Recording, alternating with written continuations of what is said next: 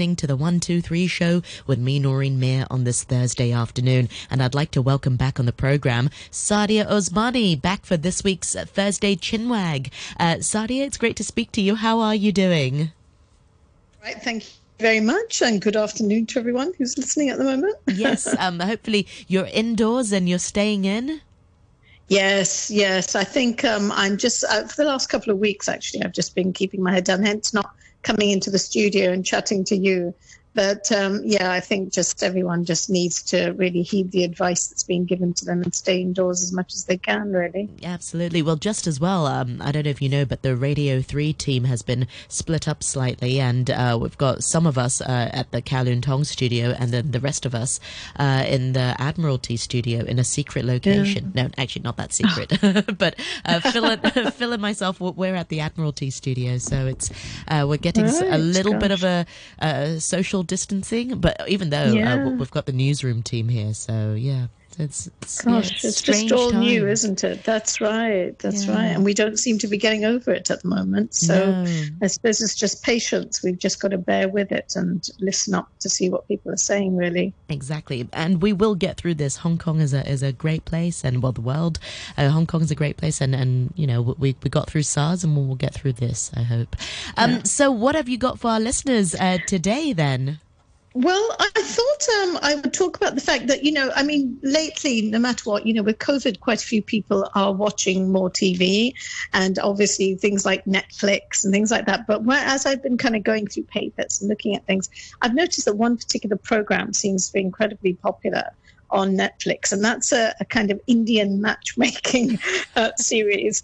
And it's a very interesting program. So basically all it is about is it's kind of homing in on one particular woman who's based in India, and she is a kind of Indian matchmaker. She goes around taking details from people who want to get married.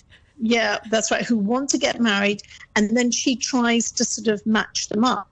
But, as a program in itself, it's a very entertaining program. I watched it, and I know you kind of mentioned it once, so I thought, okay, I'll have a look at it. And last night, I watched 2 episodes of it. And, yes, it's hilarious. It's really funny, and it's a bit cringe-frying here and there. But there's a lot in it, in that I know, as a South Asian, and this is very much a prominent thing within South Asians. This is how many marriages are still done, actually, surprisingly so. It is a very common thing where somebody will say, have your details, and ask you all sorts of things and say, well, what are you looking for? What kind of husband or wife do you want? And it is very much a kind of family thing. It's not just about the people who want to get married. You've seen the program. What did you think? Yeah, it's a bit of a guilty pleasure. I've watched all 8 episodes of it. I think we binge-watched it in about... we spaced it out in about 3 or 4 days, so about 2 episodes a day.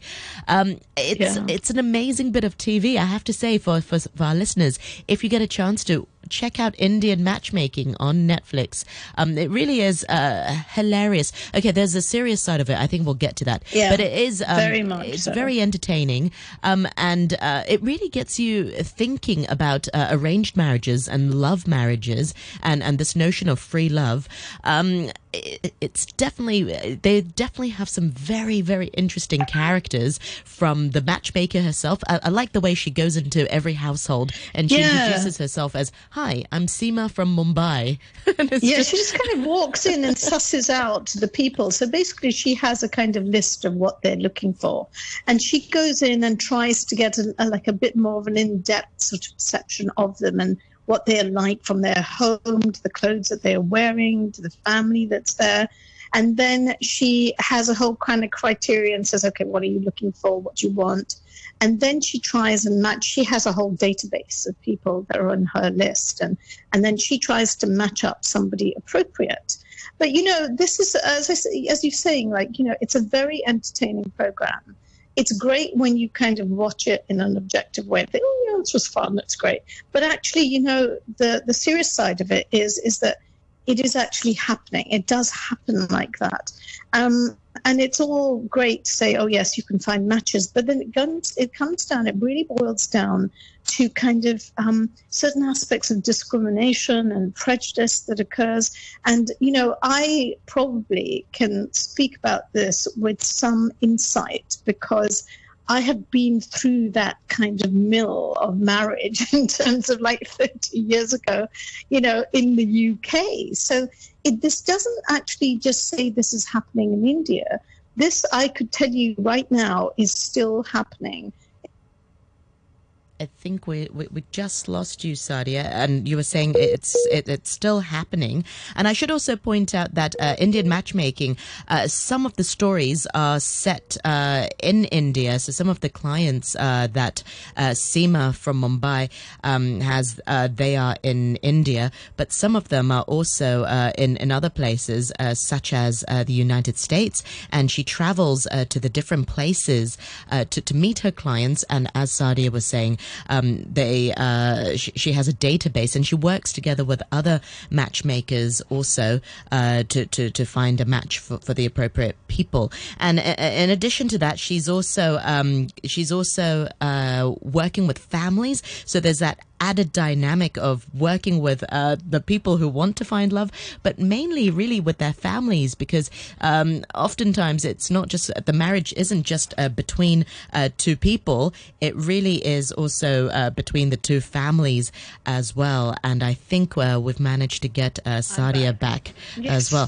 Saadia, while I was getting you back in the last minute, I was ad-libbing.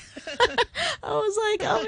Anyway, we managed to get Saadia back, but I was just filling in that this doesn't just happen in India, and in fact, Seema, she travels to the United States. She goes to various places around the globe where she has clients, and I don't want to give too much away because some of our listeners might actually end up watching it. But what struck me was that the wide range of people that seeked her services, but also that weird, forgive me for saying, that old-fashioned mindset. And by saying that, what I mean is we had lawyers, we had very progressive people, but they still that's what I'm surprised about. They still subscribe to this sort of old notion. They needed to be a lighter skin. They needed to be a certain family, certain caste.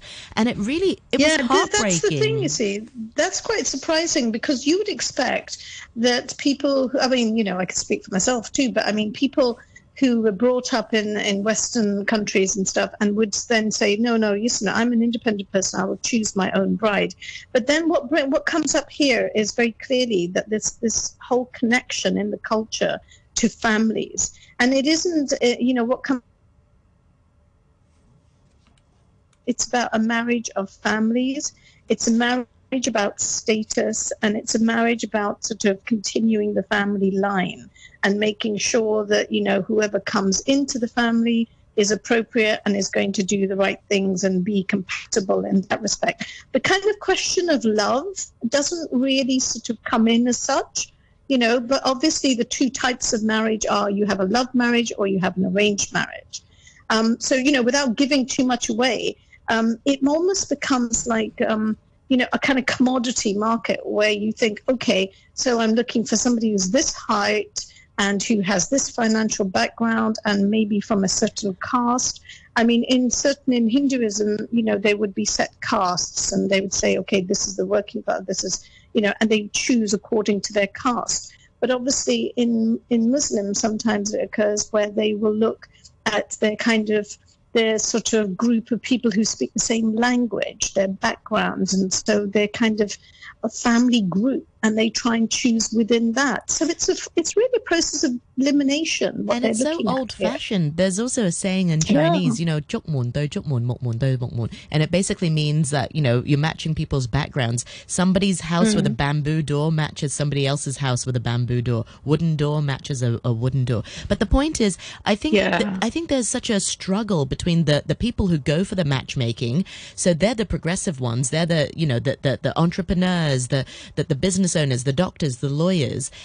So they want someone who they will really fall in love with, but then their family wants somebody from a certain caste. And so it's like they're progressive, but they're not. They've moved on. So I find that hard to get my head, to wrap my head around. That's hard. And a lot of times it's the families who are quite mean about their potential matches. One in particular, the mother was calling the other people, calling the person a loser. Exactly.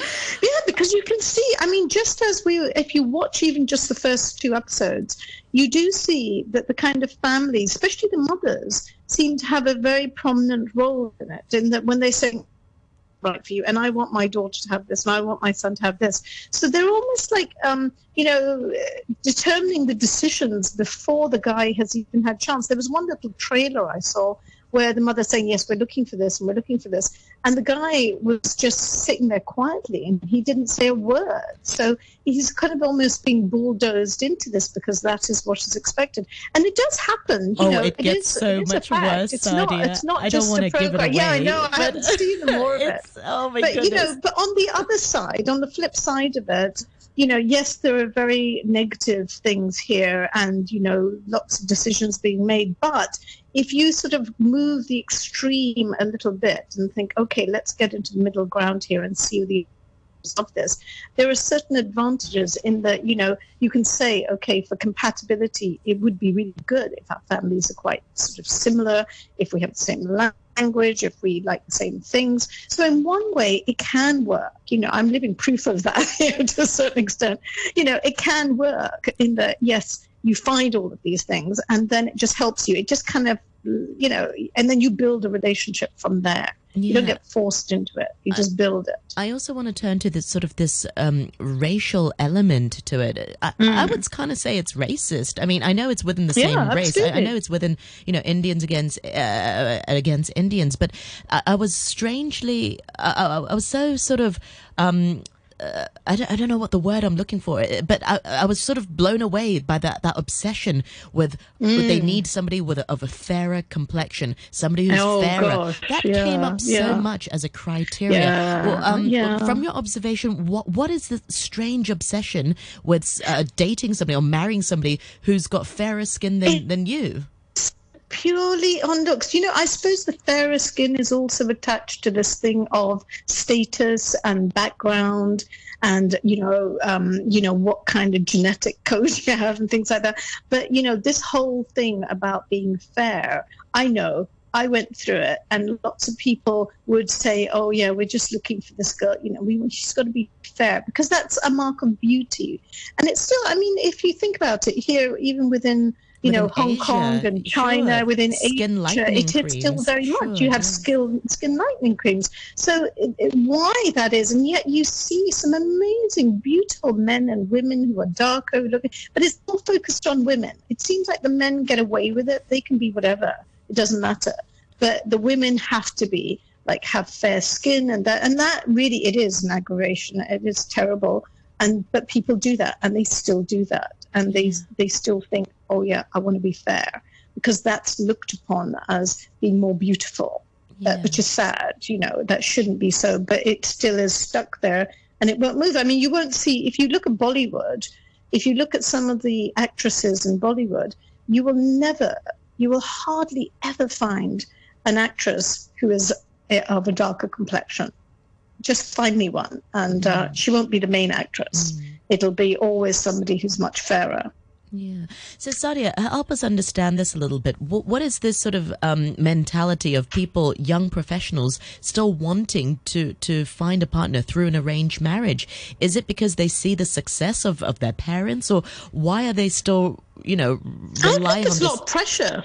I think it's a lot of pressure. I think it's almost like, one, I suppose some of them might just, when this mother was asked that, how come your daughter is doing this? And she said, well, she just doesn't have the time. And so some of them perhaps who are busy with the great all sorts, they just say, well, I haven't got the time to go and find somebody. So actually, it might be easy if my mum or my dad just kind of found somebody, and I'll check out these 5 people and see how it is. But I think it's a lot to do with family pressure and tradition. It is almost like a kind of honor thing that you just do what the family, like they may actually, lots of people may actually go out and have girlfriends and spend this time. But when it comes to something serious like marriage, they think, okay, now I need to go to my mum or my dad or my family to sort.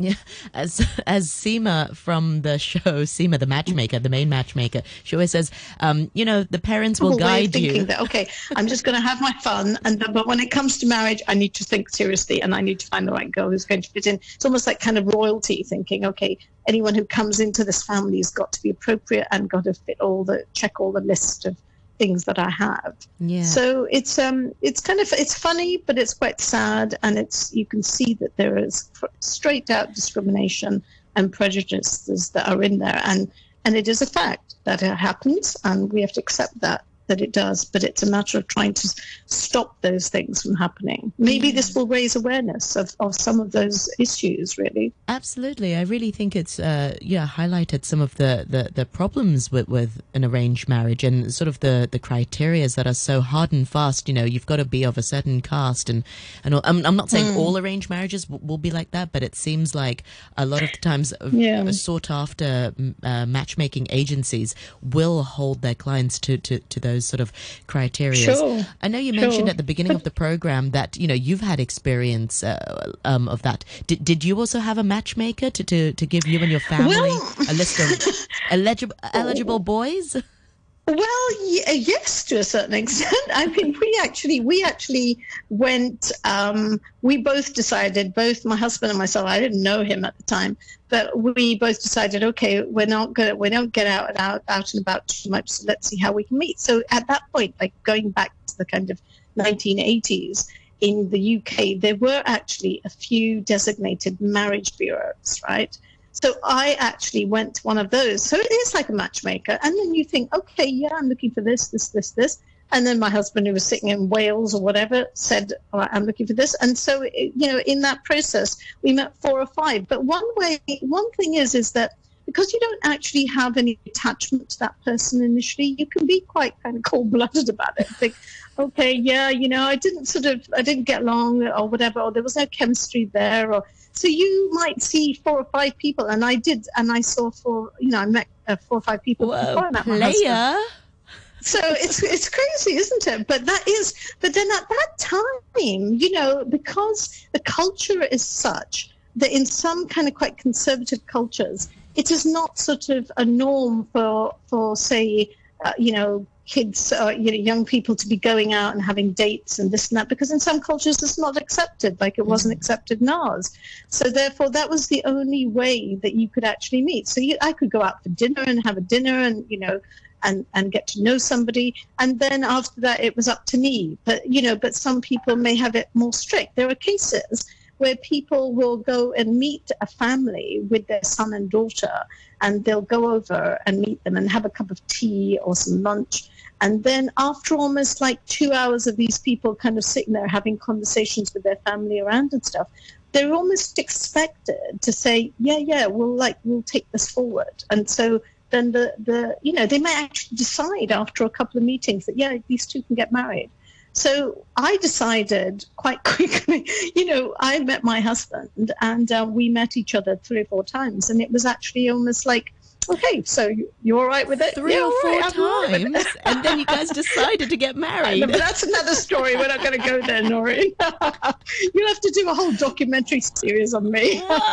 but it's just quite an interesting thing. But then, I've been married now 31 years, So, but I wouldn't say, on paper, I wouldn't say that we were particularly compatible. Sure. Which is an interesting thing. So there was no matchmaker that actually came to your house with, well, there was. Oh, okay. Yeah, well, there was. There was a marriage bureau that actually, the first I saw of my husband was a piece of paper saying, okay, this is his name, this is his height, this is what he's done. A marriage bureau, and so that's what it's a private agency then. Yeah, okay. So it's similar. But then now you've got so many different options, and that you've got all sorts of social media, all sorts of ways of meeting people.